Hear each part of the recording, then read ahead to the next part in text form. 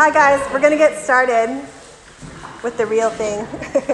I'm so glad everybody's here. My name is Crystal, and I have the privilege of hanging out with you guys and leading this group. And I love this group. I just love the vibe here. Everybody kind of knows everybody, and I feel like we have that family feeling. So I love being in Bedford. I wanted to share with you guys tonight a part of my construction journey. I'm not what you would call like handy. I don't really know like a lot about building furniture. I tried to build a little table one time and it fell like a little side table, and I was so proud, and I put it up against the wall and it fell down. So I was like, maybe this isn't for me. But I had a friend a few years ago, my best friend actually, one of them, and she was having a baby, and she had this long living room and she needed to divide it to make a nursery. And she was talking one day about how like stressed she was about it and how she didn't know where they were going to put the new baby. And I was like, well, I have a friend who's pretty good at construction. Like, let's just the three of us build the wall. So we were like, yeah, you know when you're talking to your friend, you get excited. I was like, let's do it.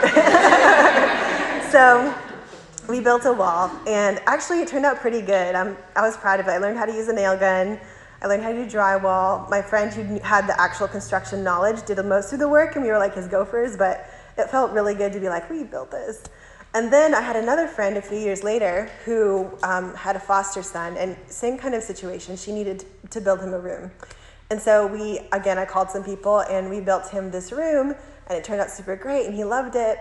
And then a few years after that, one of my other friends decided she was gonna help her mom renovate a house and flip it from the studs up. It was just studs and like the outside.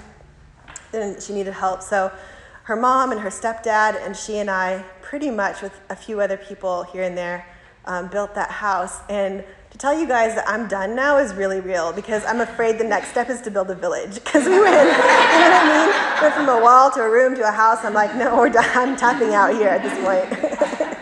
But my husband and I built a house as well, and we actually hired a construction team, and it was their project, and we just kind of supervised. But as we were building the house, and as we were building like the wall in the room, I began to realize there's a lot that goes into a project. You have to think about a lot of things. I would love to just be creative and be like, oh, it just comes together. No, you need to have like a budget. You need to know all the little tiny details of like doorknobs and hinges and all of those things. You need to know you have enough money to finish the project. Have any of you guys ever seen like an abandoned construction project? Is it not like the most sad and depressing thing you've ever seen? I hate, especially when they're apartment buildings, I'm like, why? Like, don't start an apartment building if you can't finish it. It just looks so sad. But so as we talk about following Jesus, and this is where we're going to land tonight, because as we start a series called Basic, we're going to start with Jesus, because if we don't start there, there's no point in talking about anything at all. So we're going to start with Jesus. And I think as we think about him and as we talk about him, you're probably thinking, how does Jesus relate to construction projects? But it's going to come together, because as we as Christ followers are in the church and we're listening to how people explain Jesus and how scripture is talked about and unpacked, we get this 75% of a picture of his love for us, which is true, and it's super important, and we need to know it. But there's another 25% that we don't hear a whole lot about, and that's our response back to that love. And how do we love God in return? And there are so many opinions and so many teachers and so many Instagram accounts out there who are going to tell us that following Jesus means that we get stuff from him. That if we follow Jesus, he'll give us success, he'll give us health, he'll give us wealth. Maybe he'll give you large crowds or a big Instagram following. And if we're not getting those things, then there must be something wrong. But I hate that, because I feel like that thought process basically turns Jesus into a self-help book, right? And there's a lot of self-help books out there. So when you turn following Jesus into something that was just self-help, what makes him better than any of the other books on the shelf? That's my question. So tonight I want to challenge that for us. I want to challenge you guys, and I'm challenging myself. I'm in the same boat with you. There's been this burning in my soul about who Jesus is and how we respond to him. And I was prepping this study. I really wanted us to stop here and ask some hard questions and look at that 25%, because our world is flooded with messaging about who Jesus is and is not. And I feel like if we don't know what our response should be to him, then we're going to get lost in the messages. So Jesus, instead of self-help, he's the most glorious, the most powerful, and the most tender person in all of creation. He is an awesome God, and we need to see him correctly. So I'm going to pray before I get all vulnerable with you guys, so let me do that. Jesus, thank you for tonight. Thank you for these friends. I've been in a weird place all day with stuff at home, and so I just need help tonight to speak what's true about you, and for this to make sense, and for your word to land where it needs to. So I just ask for your help in that. In your name, amen. So my story with Jesus starts way back when I was 5. My parents were missionaries, and I grew up in church. And I just loved, oh, by the way, sorry guys, there's notes on your table. If you want to pull those out, this is the time to do that. I was 5, I grew up in church, and I remember at 5 really wanting to connect with God. Like that was a thought for me. I wanted to connect with him. I wanted to do the right thing and follow Jesus, but I didn't really know how to do that. I remember praying the sinner's prayer at 5 and then just kind of bebopping my way through from 5 to 12. Like it didn't really affect me, it didn't really change my life. Then at 12, and this is a terrible thing, don't ever do it to your children, I watched this movie called Left Behind. Yeah. Oh, yes, some of you have seen it. Yes. It was the worst movie, you guys. It was terrifying. Basically, it's about the rapture, and Jesus comes and takes all his people, and then the movie follows the people who are left behind. Terrified me. I went and would check my parents' room to make sure I wasn't left behind if they were too quiet. And so out of fear, I prayed the sinner's prayer again and told my dad that I had done that. And then he wanted me to get baptized, which I was like, no, but he was like, yes. And so I got baptized. But that it was a decision made out of fear. It was a decision made out of doing what my parents wanted me to do. It had no impact on my life or on my heart. And then around 14 and a half, 15, we came back to the States. My parents were missionaries in South America. And I was probably in 9th grade, I think, at that point. Y'all, it was the worst year ever. I was so lonely. I was the most awkward teenager. I was a missionary kid, so I didn't know how to dress or talk. I didn't know American culture, so I didn't fit in at all. And my parents decided to homeschool me also at my 9th grade year. So I was literally like, this is the worst time ever. And I remember just after that, as we came back to Bolivia in South America where we were, I was like, man, I just really want to connect with something. And my friend Johanna and her mom Sarah, they were also missionaries there, and they had a very vibrant relationship with God. I didn't understand it because they would talk with Jesus and about him like he was their friend. Like he's Sheila sitting there. They would just talk and have conversations like you would with Sheila or with Steph or with Candy. Like they would just converse. And I'm, growing up in the church, you get used to the long monologues of 20-minute people praying where they just go on with the big words. And instead of that, it was just very short and simple and real. And so this is where I get vulnerable because I let you guys into how weird I am. At 15, I remember sitting on my bedroom floor and asking God for that intimate relationship with him. And I told him, bless you, I told him that in return, he could have all of my life. He would just give me that intimate connection. And then I was like that nerdy kid, so I wrote Jesus on my hands, and I was like, I'll give you all of my life. Very dramatic. But he did, you guys. That was the beautiful thing, is at 15, I knew his presence and his love in myself in a way that I'd never known before. And since 15, I'm now 41. Ooh, it's so sad. 41, you guys. It's gonna be fine. It's gonna be fine. We're all fine. Let's move forward. Yeah, but at 15, from then to now, I have not ever felt the need to pray that prayer. I've never not known the presence of God. I've never not felt that intimate relationship with him. And that is where we're going to land tonight. Because Jesus has been all of wisdom and comfort and purpose and direction for me. And he's given me all of himself. But that's where that 25% comes in. He gives us 100% of who he is, but he wants 100% back. And we're a little bit guilty, guys, of putting Jesus in our schedule where we can fit him in. And I'm guilty of that too. but especially in the United States, we are guilty of just fitting him in where we can because we're so busy. So we're going to read some scripture. It's right there on your notes. It's out of Luke 14. If you're interested to study further, it's also in Matthew and it's also in John.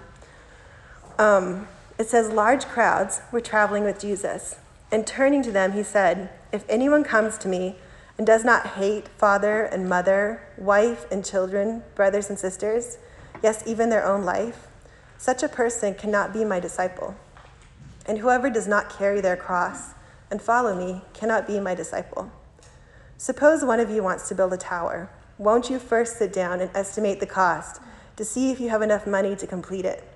For if you lay the foundation and are not able to finish it, everyone who sees it will ridicule you, saying, this person began to build and wasn't able to finish. Or suppose a king is about to go to war against another king. Won't he first sit down and consider whether he is able with 10,000 men to oppose the one coming against him with 20,000? If he's not able, he will send a delegation while the other is still a long way off and ask for terms of peace. In the same way, those of you who do not give up everything you have cannot be my disciples. Isn't that the most fluffy, warm, fuzzy piece of scripture you've ever heard? When I read it for the first time, man, it kind of really hit me because I was like, that's not light. That's not something where Jesus is like, love me and I'll love you and we'll all be loving together. This is some hard stuff he's saying. So what does it mean? Does it actually mean that you have to hate your family to follow Jesus? Because that would contradict other places in Scripture where he says, love and honor your father and mother, where he says, love your neighbor. So it can't possibly, when I look at Scripture as a whole, it can't mean that we're actually supposed to hate our family. So what does it mean? When I have a question, and for you guys, when you guys have a question, the best thing to do is just always go back to the actual language, because there's some great online references that you can use. And I looked up the word hate, which is the word miseo, which is your first fill in the blank. And it can be translated to mean hate. But in this context, it actually is translated to love something more.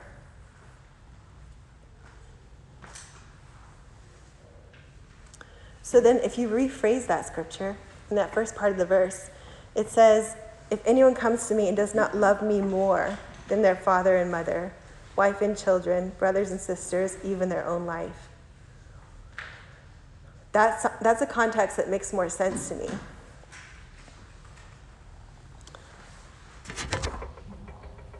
What part of that is hard for you guys? I think all of it's hard. I think it's hard to say, man, Jesus has to be first in my life, because we're just changeable people. I'm changeable. Sometimes I like ice cream. Sometimes I like pie. You know, like I'm very different from one day to another. So what Jesus says in the scripture is to love me the most. That's that 25%, guys.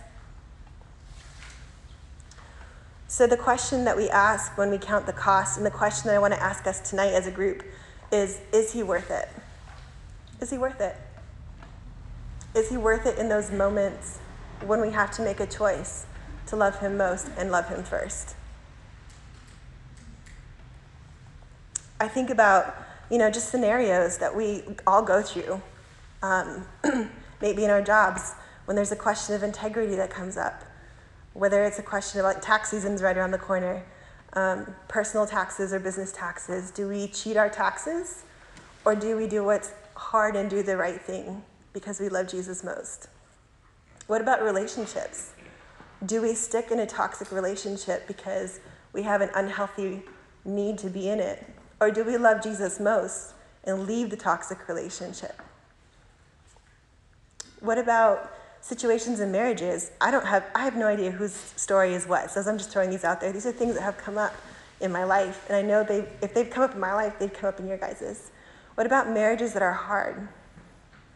Do we persist loving someone who's hard to be married to because it's the right thing to do to love Jesus most? Not because our spouse deserves it, but because Jesus is asking us to.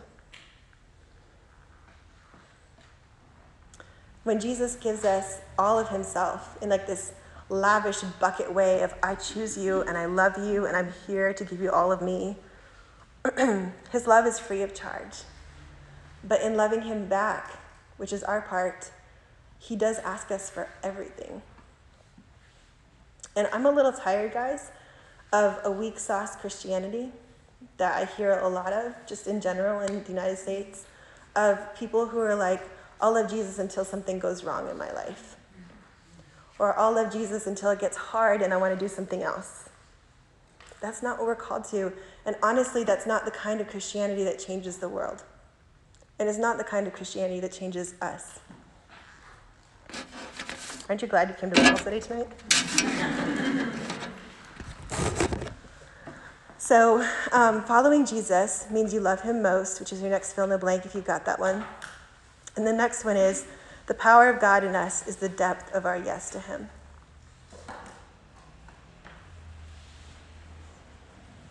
In 2016, I had a friend named Sarah. She's still my friend. But my friend named Sarah Gosnell, she got cancer. She was a young mom in her early 30s at the time. And she got a very rare form of cancer, and the prognosis wasn't super great. And I remember in those first weeks and months after her diagnosis, she was very open about her fears about leaving Bobby, who was, I think, 3 or 4 at the time. And when I think about what it means to praise Jesus in the middle of our deepest fear, this is what I think is the thing that trips us up when we get to these spots where we don't love him back with all of us. Because we have this like fear at the root of our souls that's a lie that says that God is not good and that we can't trust him in those really hard, sticky spots. And I don't think that the fear is that we won't make it through sometimes. I think the fear is that God will take something from us that we desperately want. So for Sarah, as she was walking through, when she she survived her cancer, but many people don't, and she didn't know at that moment. So the point for this story is not that she survived her cancer, but the point is that in that moment where she didn't know, that she chose to praise God. And that praising of God is something that's impacted not just me, but many other people. And that's what I want to encourage us with tonight, you guys, is that when we say a full yes to Jesus, and we give him everything we have and everything we are, that God is able to really not just protect us, comfort us, do the things that we want for ourselves, but it opens up heaven in a way I don't really understand to flow through us to other people. And that's where worlds get changed, that's where communities get changed, that's where people come to know Jesus. So there are lyrics on your notes, and I'm going to play the song. All I have tonight is my laptop, which I apologize for, but I'm going to play this song, and I want you guys to listen to the lyrics and to the song.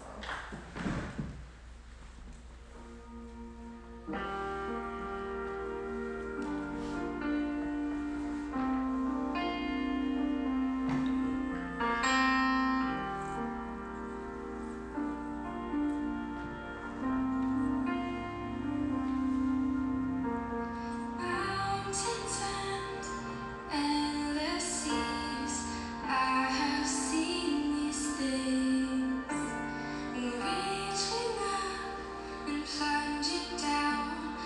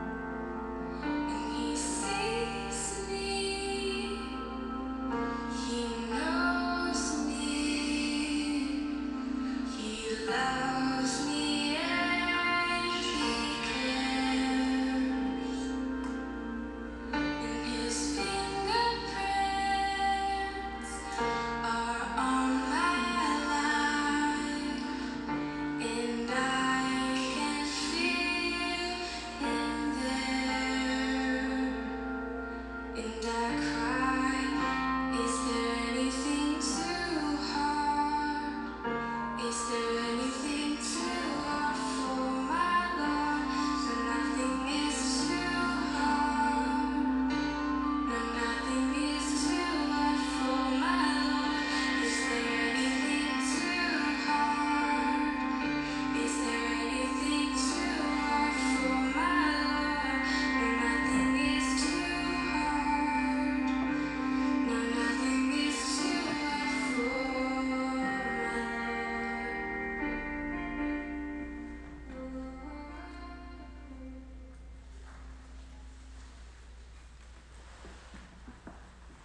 Sarah wrote that song in those first weeks after her first diagnosis. And I want to challenge us tonight. Our stories are all different. Our journeys are all different. We all have different things that we wrestle with. That when those moments come, to wrestle with them. To not just fill up our days with busyness again, or be upset because we're in a hard moment, or rush to the next thing that will make us feel better, but to wrestle with those moments where Jesus is asking us to say yes to him in new ways, because the impact of a surrendered life is incredible. And the impact of a surrendered life, it's not just for you, it's for the people around you. And we live in a world that is desperate to know who Jesus is. Even if they don't know that they're desperate, they are. So it's not about our career, how much money we're making, the size of our house, or our Instagram followers. I just want to say it again, guys. The power of God in us is the depth of our yes to him. Romans 14:8 says, if we live for the Lord, and if we die for the Lord. So whether we live or die, we belong to the Lord. That is a radical attitude. It is an extreme attitude. To say, no matter what happens to me now in this temporary life, I belong to Jesus, and that's where my feet will go. No matter what. There's a lot of people who don't say that, who aren't ready to say that. But I want to ask us tonight, guys, is he worth it to say yes, whether we live or die? So I'm going to give us plenty of time to talk tonight. It's about 10 to 8. And here's some questions for us to really process. Where are we personally at tonight? The first and most important yes is saying yes to following him. That's the first yes. To coming into his family, to being adopted, to receiving the Holy Spirit. It was my yes at 15. Have you guys said that yes? And then there's a lot of yeses that happen after that, because this is life, and it's messy, and it's hard, and it's great, and it's terrible, and it's all the things. Have you guys had moments where you've counted the cost and said yes to Jesus? And what's that look like for you? So I'm going to give us time to talk. I want to remind us, since this is our first night, that we want to be a safe place. So we don't want to be a group that's known for gossip. So if something is shared at your table, please love your friends really well and don't repeat it outside of these walls. If you want to ask permission of the person who shared something, ask permission before you do that, please. And then don't be afraid. We're all best friends here. You can tell the truth. Just kidding. We're going to be best friends by the end. So go ahead, guys, and I'll come back up in a little bit.